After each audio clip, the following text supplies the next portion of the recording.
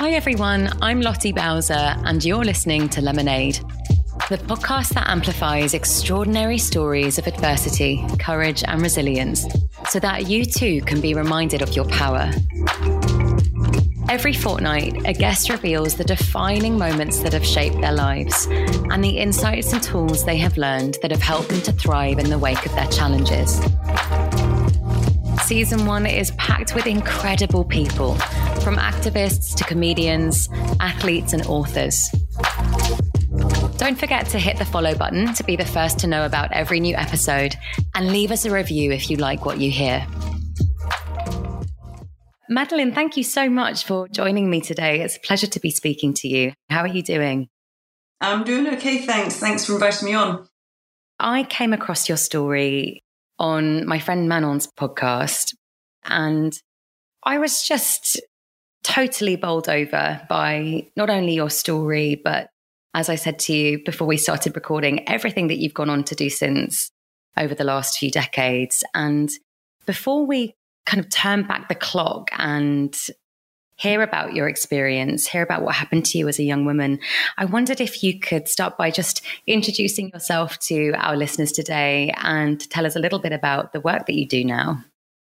Sure. So my name is Madeleine. I'm a Londoner living in Glasgow. I did work for a long time as a psychotherapist, and really bad timing. Just before lockdown, I decided to focus more on speaking because I shared my own story 2014, so nearly 10 years ago. And ever since then, I used to say I became an accidental speaker because I was invited to share my story. So I share my own story of sexual violence, my lived experience from when I was just 13.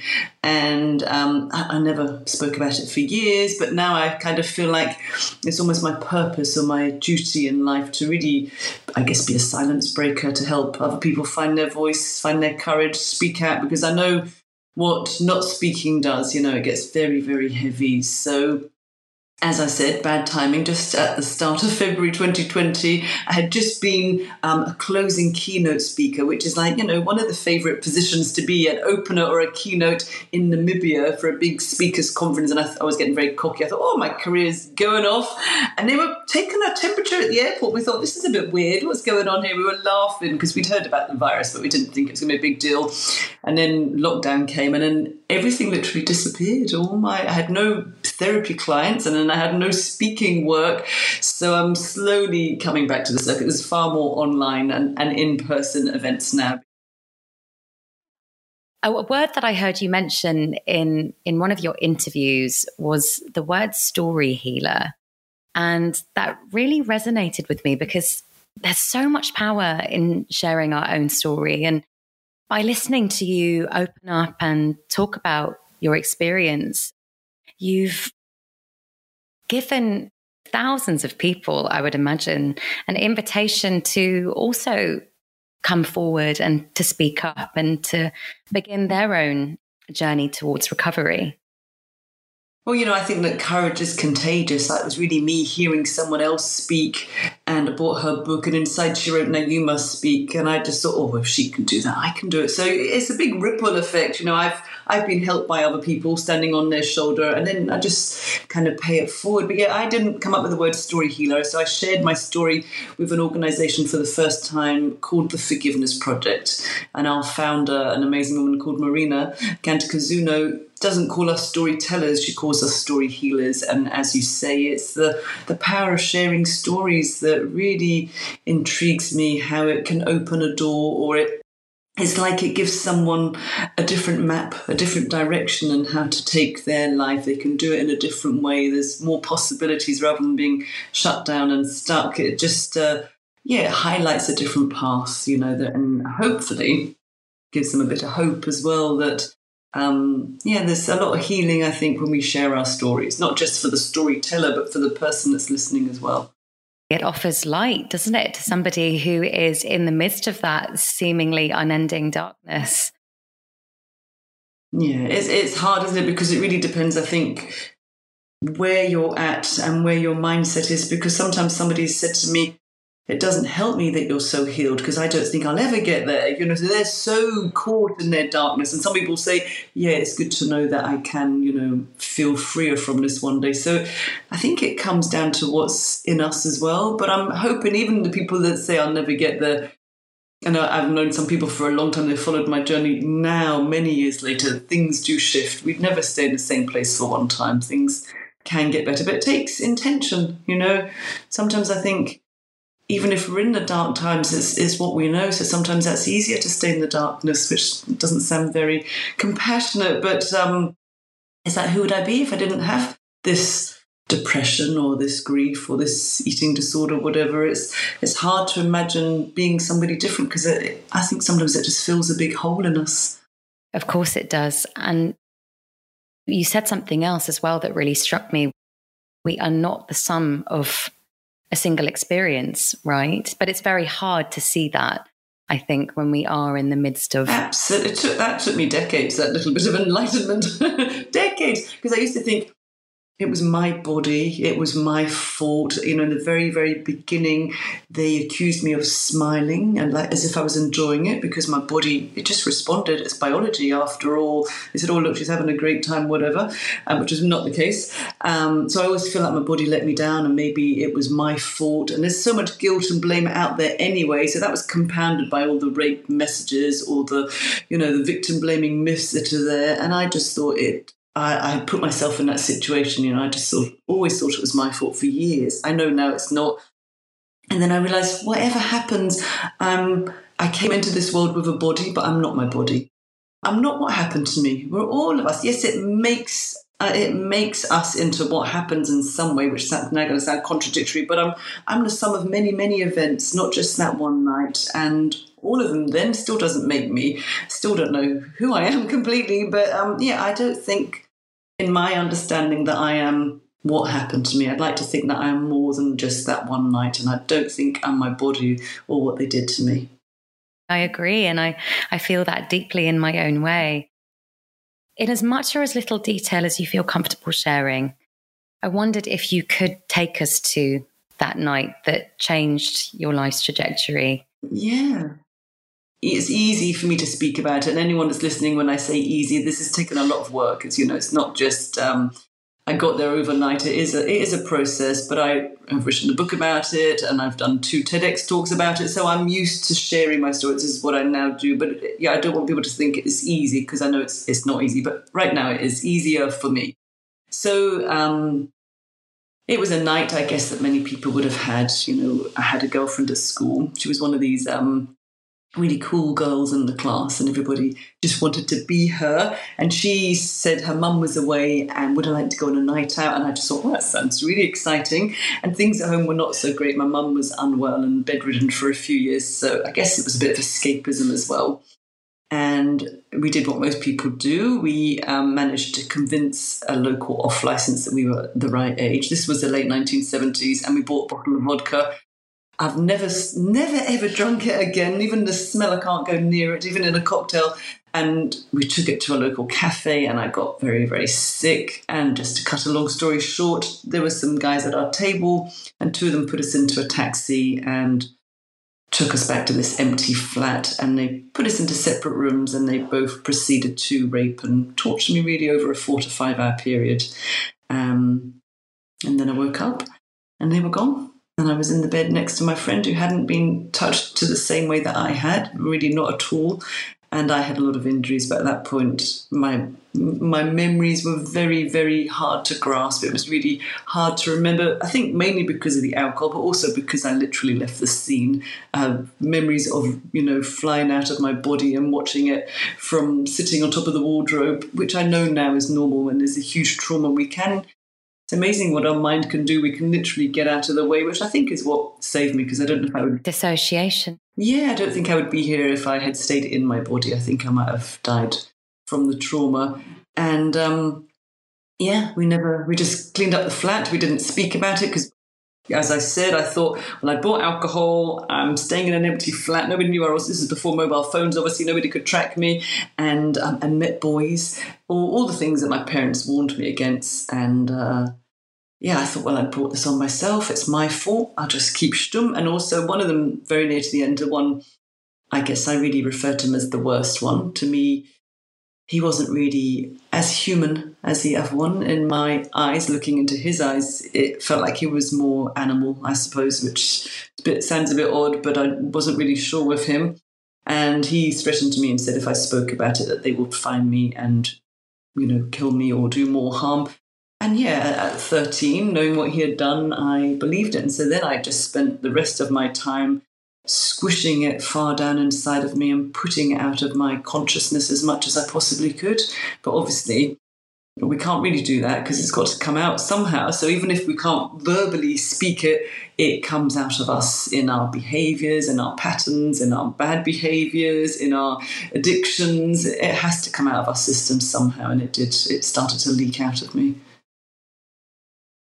Gosh, Madeleine, it just never ceases to horrify me. I just have to say, I'm so sorry that this happened to you. Thank you. But my story is just a story of many people. It's not uncommon. It's just maybe more uncommon that someone can speak about it, maybe as I do. But every day, somewhere on this planet, there'll be a man, a woman, a child abused or raped in some way, not just in this country, globally. So it is a global problem, sexual violence. It is. You just mentioned that, this trauma that you buried had to come out in other ways. How did it express itself for you? Did you experience post-traumatic stress? I numbed out and shut down. So I didn't really speak or eat much. So I developed depression. I ended up attempting suicide. So I was in a children's psychiatric ward just had my 14th birthday in there. I developed an eating disorder, I became anorexic. I started to use drugs, alcohol, just really to help to numb out. My family didn't really know what had happened and they used to refer to me as the Ice Maiden because I was just so cut off from my head and my body. Just put myself into dangerous situations, rebelled really hard, partied, went out when they said stay in. Just really filled with self-loathing, self-hate, no confidence, no self-belief, no self-worth. I think that was worse, really, is what it did to me. Just thought, well, what can I be worth if this is all that people, if this is what people can do to me? I can't be worth anything. Especially at such a tender age, to essentially have had your childhood and teenage years taken from you. What was the turning point for you? Because, correct me if I'm wrong, but you were silent. You kind of held it for a number of years. What was the point at which you decided to come forward and speak about your experience? I didn't really speak it. I wrote it because I still couldn't speak it. I remember sneaking in really late one night and my mum was just having a go at me. She waited up for me and she was in the hallway in the morning and she said, you're putting yourself into so much danger by behaving like this. Anything, could happen to you, blah, blah, blah. And inside I'm trying to find my voice and say, actually, the worst thing already has happened to me. You just don't know about it. So I just left a note on my pillow before I went to school and they called my friend who was involved. She kind of denied that it happened to the extreme that I had said it had and said, they were just nice boys and they brought us home. And that was how my parents first found out about it. My dad still really wanted to go to the police and I just said no because I was still terrified, by what they would do. And my mum was quiet and it took me a long time to understand that. I did get the understanding many years later, but that was really when I first spoke about it to anyone or to my parents. And then really, I think my healing journey started. I'd met my husband when I was very young, 17, 40 years ago now. And I wasn't going to have children because I just thought in my head, it was all my fears and phobias and paranoid thoughts were about being out of control, being around men and my safety, and the idea of childbirth just ticked all those boxes. I just thought, well, everything's going to get triggered. So I just thought, well, I won't become a mum. That's the easiest. And then I just thought one day, they've won. If I don't do this, they're still pulling my strings, and they don't even know they're doing that. They're still controlling me. And I thought, I don't want them to have control over my life. I could take control back. I mean, they don't even know any of this anyway. And so I thought, I'm going to become a mum, which I did. I have 3 girls, and that's what I call my best revenge, that I was then determined to live my life, have my children, and try to heal as much as I can from it. And that's really, I think, my decision to become a mum sent me on this journey of finding therapists. I went through quite a few because I looked in their eyes and thought, no, you can't hear what I need to say. No, you can't. You just get a sense that who's right and who's not. And eventually I did work with some good people. You do eventually find the people that you need. And that really started my healing, I think, becoming a mum and, looking at my fears that were holding me back. So you met your husband very young, 17. What happened to you only happened 4 years prior to that. I would imagine that your experience had a big impact on how you were able to relate to another human being, another man. They did, yeah. I mean, before that, I had become really, really promiscuous, which I know now is just as many, many ways a woman can respond after being raped. And that was like just fed into my worthlessness. I kind of perpetuated that, what I told myself that. And also I thought, if somebody tries it on, it's easier than fighting back because it will just get violent. And so then that earned me a name, and then that just got worse and worse. But when I met him, Stephen, something in me just instinctively said that I could trust him. I don't know what it was. And luckily, I listened to that intuition because we are still together now. And I just knew that he was okay. I was traveling in Israel. I was there for a year. He was Scottish, still is Scottish, funny enough. And life just put us together. And then I came back to London. He was in Glasgow. We used to just commute on the overnight bus, sometimes the train. There was no mobile phones. Used to write letters. And for 2 years we did that until eventually he moved to London. And now we both live back in Glasgow. So yeah, something just spoke to me and thought he's going to be okay. I think sometimes the right person can actually help us to heal as well, can't they? Did you withhold your experience for a while, or? Yeah, I didn't tell him straight away. He knew some stuff had happened, and then when I decided to become a mum, he knew that I needed to go for therapy. And it was only after about 3 years of therapy, after my eldest daughter was 13, I had a lot of stuff return, which is always going to come back. Funny enough, we always think we've done a good job and we're healed, but actually it's just this big onion, isn't it? It's just another layer and another layer. So it's big. The biggest layer came back when I was studying psychotherapy, doing tons of personal development, and Anna became the same age that I was. And all the flashbacks, all the memories, everything. It was like this Pandora's box just opened, and everything that I thought I'd squashed down or dealt with just was like, how can all this be true? Surely I'd remember all of that stuff. But then now I know our mind is amazing. It has the ability just to block it off and shut it away. It thinks it's healing us or helping us, but actually when it came back, it felt very dreamlike. It didn't really feel real. But I always feel that he, as you say, he was like an angel sent to save me, because at that point I don't know what would have happened. But he didn't know all of the details until I was going through therapy the final time when Anna was 13. My therapist suggested that, maybe you should tell him what happened so he knows why you're still here 3 years later, to know the severity of it. And then I still had so much shame. Shame just really ran alongside me for years. It was really my best pal for a long time, which I think is what kept me quiet. And I could only tell him when we were in bed one night. I said, I've been advised to tell you and I want to tell you.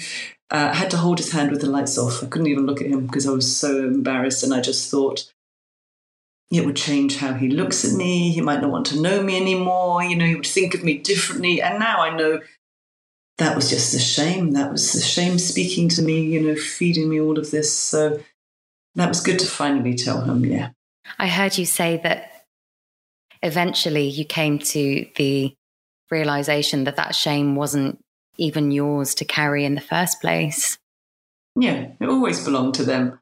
We carry inappropriate shame for so long, so many years, and well, why should I be ashamed for a crime that was committed against my body? You know, if your house is burgled, your car is keyed, whatever, we're not ashamed. It's such a intimate crime. And then because of the culture of victim blaming and rape myths and all of that, we put so much, we always say she was raped rather than a man raped her. So still, even in the way that we report it, she was raped, already implying fault and guilt, even in the way it's reported. So, yeah, it's really hard to get that right in my head. That was really hard because of everything that surrounded me in this culture that we live in. Even now, there's still so much victim blaming, so much. It's so true. And it's so insidious. You're right. The way that they word it, the way that they report it, it's always conveyed as violence against women, not male violence, isn't it? The women are always the subject of the conversation, and that inadvertently puts the responsibility on the woman. And yet we know babies are raped, we know women in burqas are raped, we know wives are raped in their own homes. So it's nothing to do about, street lighting. It's nothing to do about being alone. It's men's choice to rape. It is. I agree. But, if we don't speak about it and we just brush it under the carpet, how will we ever bring it to the arena? How will we ever challenge these mindsets or these beliefs that actually, well, you were at fault because, you're wearing a lacy thong, or you went up to his hotel room, or whatever, or you were drinking. My alcohol didn't cause rape. My jeans didn't cause rape. They did. 100% of all rapes are caused by rapists and nothing else. And that took me a long time to work out as well. Madeleine, I'm not sure if you're able to talk about this, but has there been any accountability? No, because I never reported it. And they were sons of diplomats, so they would have lived in London for a couple of years, and I imagine after that they would have gone back to America. So no, and actually it took me to my late 50s when I was writing my memoir that I realised I had been raped 3 more times, because I had no idea. Like I said, I was very promiscuous about consent. If they just said yes and I said no, they just carried on anyway. And it's interesting because it's those chapters that people say to me, well, I was in, not the first one, it was quite extreme, but the other 3, that happened to me is, well, I didn't realise that was rape. I said no, and then the next thing I know, he's on top of me, and then they just did it, and I thought, well, he has an erection now already, so I have to go through with it already. And you think, well, no, you can stop whenever you want. You can change your mind, even if you say yes to start with. You can then say no in the middle. And that, is interesting that got a lot of people thinking, and it got me thinking as well. How did I never even class that as rape? I just used to think I'd had a lot of bad sex and just put it down to, a bad experience, but I never, ever called that rape. Yeah, that shocked me, even in the writing that came out of me. I think there is as women, we conclude that, unless there is violence involved, that it doesn't constitute as rape. But, non-consensual sex is that. And I'd hazard a guess, Madeleine, that most women have had an experience of that to some degree. Sadly, yes, I think they will. You talk a lot about forgiveness. You mentioned it in one of the TED Talks, and I wondered if you could speak a little bit more about that. What role has that played for you? Yeah, so I need to say before I talk about it, I'm not a forgiveness preacher. I don't tell people that the only way to heal is through forgiveness. There's many, many paths to healing. It's one that really took me by surprise, a bit like being an accidental speaker. I became this accidental forgiver. And I was like, I was never, ever going to forgive them. I hated them with every fibre of my body, and I fantasized about just awful things happening to them. So they would, understand what living with trauma does. It's not one night, it's, many, many years, and how it affects and touches everything in your life. But when I was having therapy, when Anna was 13, my therapist just said at the end, maybe they weren't born rapists. And straight away I went to my anger, but then I went to a place of inquiry, and I just wanted to understand, because they really weren't a lot older than me. And I just thought, how could they be that violent towards somebody? How did they even know that? What happened? How did it gone so wrong in their life? And somehow, I didn't plan this, I started to feel compassion in my heart, because I thought, well, I've done a really good job of living my life, of draining my swamps, as I call it, from my trauma. But I think to live with what you do to someone else must be harder. I don't know how they would ever have self-forgiveness. And I also realized, holding on to that anger, it doesn't do me any favors. It doesn't do my husband, my kids that I struggle to have, my friends, my family. I'm only hurting me. It's like drinking poison and expecting them to be affected by the poison, So it was really harming me to have this really hot anger inside of me that really willed them awful things to happen.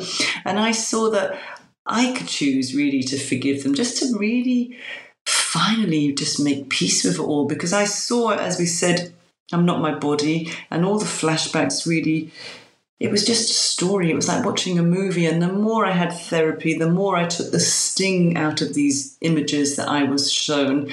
And once the energy and that sting had diluted, I could watch the show without it impacting me. I mean, to start with, I would throw up in the sessions. I would shake. I would cry. I'd want to run from the room. I wouldn't want to go back every week because I knew what I'd have to face.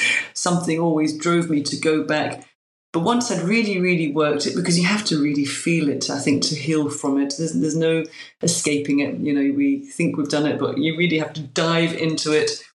And that, it seemed to me, it was the final piece of understanding and acceptance. And that kind of, for me, it was about forgiving them for just being human, for having their life just altered so much that they could do that to another human being. I just really felt sorry for them, which that might sound very weird to someone listening right now, but that's where I went. And then I just realised I had to forgive that 13-year-old girl first, because she did nothing wrong. She was just really wrong place, wrong time. That's all I did. And that took a lot to self-forgive. And then I just thought, holding on to all that is just rubbish. It's really not helping me in any way, developing as a human being or moving forward with my life. So I had to really let it go. I chose to let it go. I didn't have to let it go, because we can hold on to things for years, which I know because I did that. But I just saw that putting down all these weapons of anger, which were hurting me, is a lot more peaceful. There's no battles now inside with that. I still get into battles with other things, but with that, I can let that go.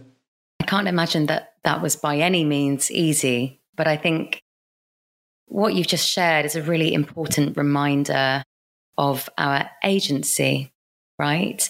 In her book, It's Okay That You're Not Okay, it's a grief resource. The psychotherapist, Megan Devine, distinguishes the difference between pain and suffering. And that, of course, the pain will always be there. It might ebb and flow and change shape and soften over time and with the right implementation of tools. But suffering, the voluntary rumination and the holding of all of these feelings and emotions, that is needless, and it compounds the trauma. Only when we see that, sometimes we don't see it. And I think sometimes, as I said before, it fed something in me, because it kept that anger going. If I suffered, then I've got every right to be angry, which I did. Obviously, there is appropriate anger. There really is. But after a while, it became just toxic for me.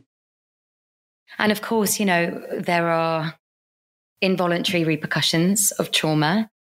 By the sounds of it, you experienced post-traumatic stress disorder.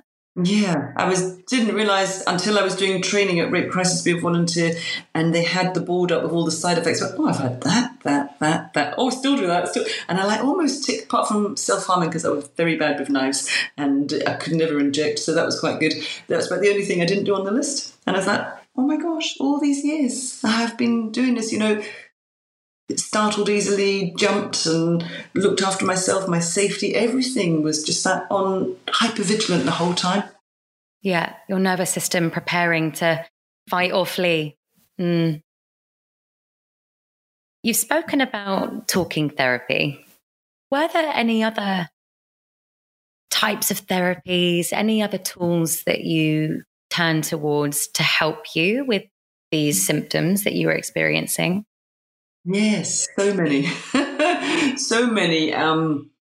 Really, it was when my memories returned and I was seeing my therapist, the talking therapist, and I was really caught in denial. And I just thought that I'd made it up. I'd worked at Women's Aid for a long time. I'd worked at Rape Crisis as a volunteer. So I've just listened to so many women's stories that somehow I've just digested all of this and now it's coming out of me. And he said, why would you make that up? You could choose anything. Why would you choose that? And I thought, well, he's kind of got a point. But I can see the denial is really what held me back from moving forward. I just fought and fought with these memories. So he suggested going for like some therapeutic massage, which I did.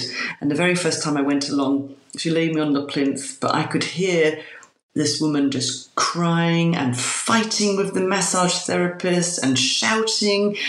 And I just turned around and I thought, God, who is making that noise? And then I realized it was me. It was all coming from me. And it showed me that I couldn't, at that point, I didn't trust my mind.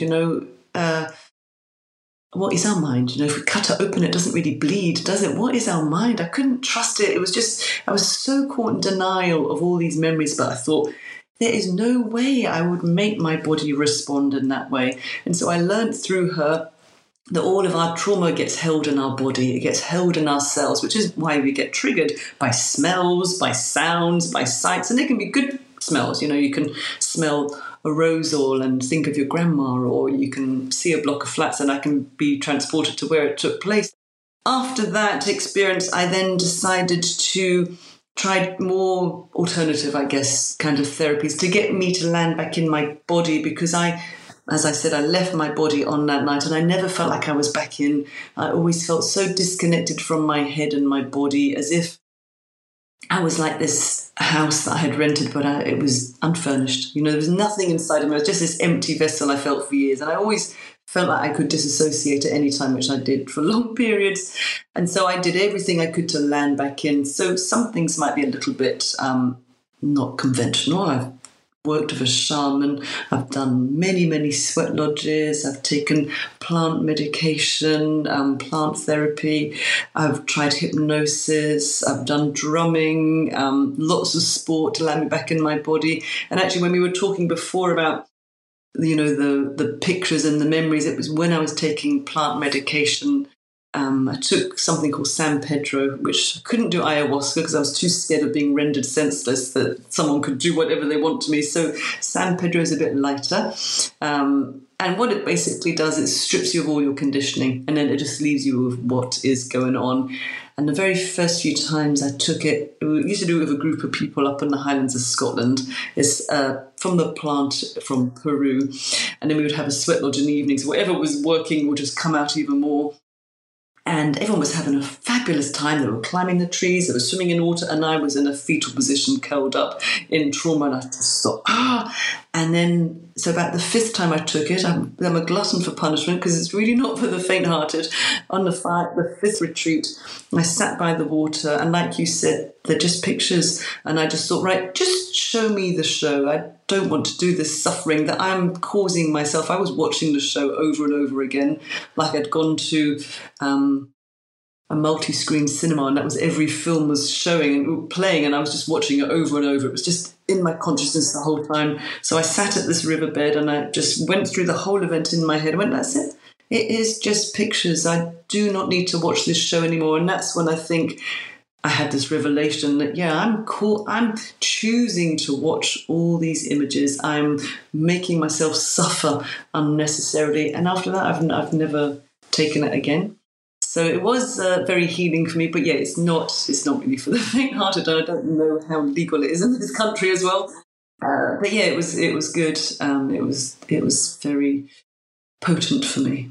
I won't profess to be, well versed on the literature and the science behind trauma, but I think it is your body thinking that you are still in it, right? Even though it's clearly an event in the past, it is over. You are not in danger anymore. Your body still thinks that you're there. Yeah, and actually it does come back when it thinks you're ready to heal from it, whether we believe it or not. I didn't believe it, and I denied it and denied it. And actually, I don't like to have regrets because you do the journey that you do. But if I could tell myself one thing, it would just get out of the way of yourself. You're just delaying this healing process. Accept what you're being shown. It's not come from nowhere. It's come from what's happened to you. But I couldn't. I just thought it was a reflection of me. And again, that was my shame. I just thought if I told my therapist what they did, he would say, "Out, I'm not dealing with you," because it was too big. It was too strong, the shame. I was actually going to ask you if you could tell the younger version of yourself something. What would it be? I would say just speak to someone straight away. I held it in for 3 years. I was 16, nearly 17. If you can, just speak to somebody straight away. Because I think the quicker we get support, the quicker we get help, the better it is. And that leads me on to my next question, which I feel you've already answered, but perhaps we could expand upon it a little more. If anyone listening, perhaps they're in a similar position to the one that you found yourself in, what words of advice would you give them?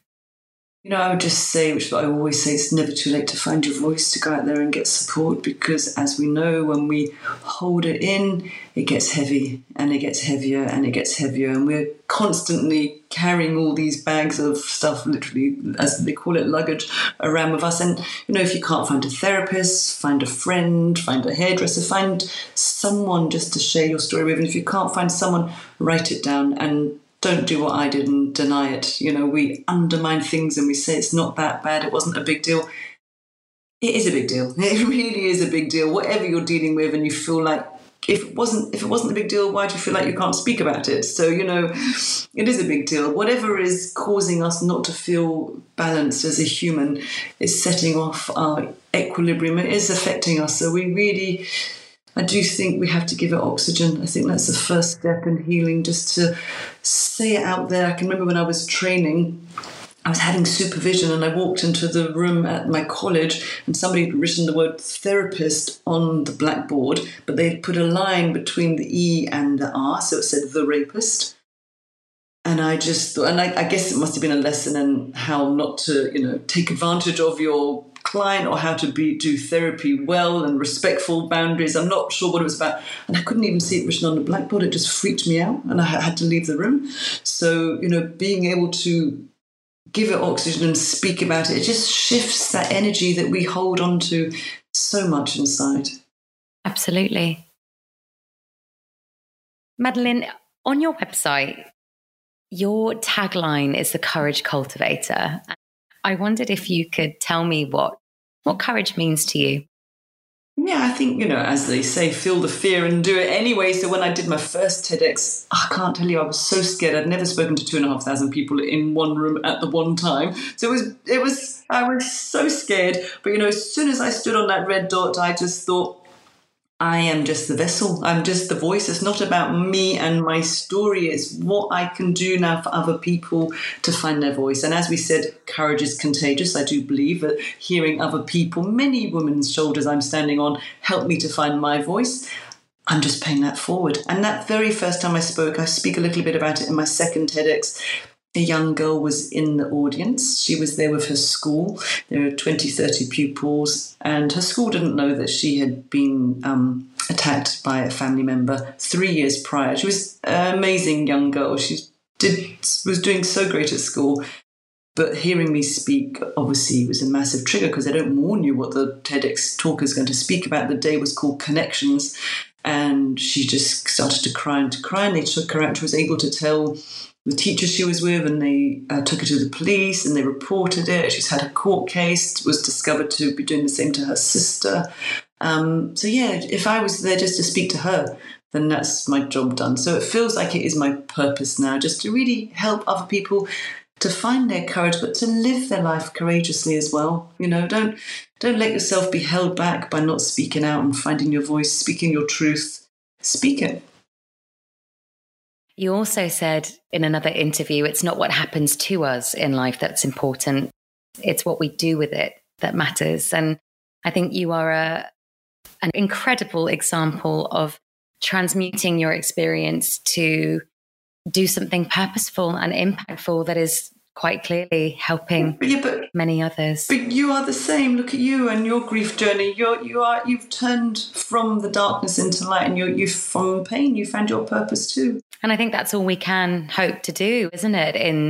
In the wake of such horrendous experiences, we can't control what happened, but we do get to decide what life looks like from here on out. But as you just said, the important word is decide. So it is a choice. There's always a choice.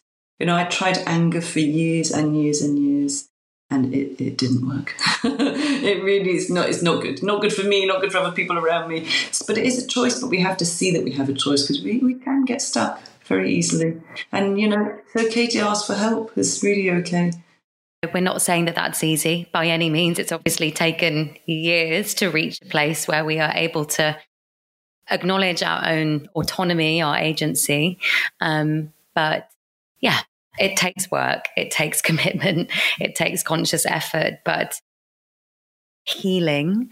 And when I say healing, I think it's really important to clarify it's not reaching this end point where we clap our hands and everything's fine and, we've made peace with what's happened.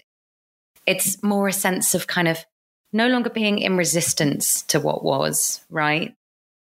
Yeah, because, I really thought that I was healed. I'm 100%, I'm okay. And I was at an event recently. A friend of mine also has a huge, big story, but she was talking at an event in York, and she's in England. So we met halfway. And I just went along just to support my friend. And they were doing other things, an empowerment weekend. So they do the one, I don't know if you've done it, where you have an arrow at your neck and you walk towards someone and you break the arrow and you walk on fire and you walk on broken glass. And I could do the fire and the glass.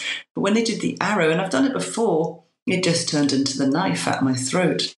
And I started to feel it building up, and I started to shake and cry. And I thought, oh, for goodness sake, there's a whole room of people here and they know that I'm a speaker. Oh, my God. So that was also my ego coming in, I guess. What did it look like? But I couldn't do anything. But then I thought, okay, this is not happening right now. This is an arrow. This is not the knife at your throat. And but now I'm in a place where I can think, well, thank you for that trigger, because it's just a little bit of residue that's now left in my body, and it just burped up just for me to work it, and that's just one less trigger that I'll ever have to do again. So, but before that would have set me back months, ages, and I can just 5-10 minutes I can self-regulate. So I think that's the trick, is to find a way, whatever it is, that you can connect back in and ground yourself. To stay as grounded as possible is the trick, really. And it's not linear, as you've just pointed out. It's sort of 5 steps forward, 2 back, up, down, you're having a good day, and then everything's fallen to shit again, and you feel you're back at square one.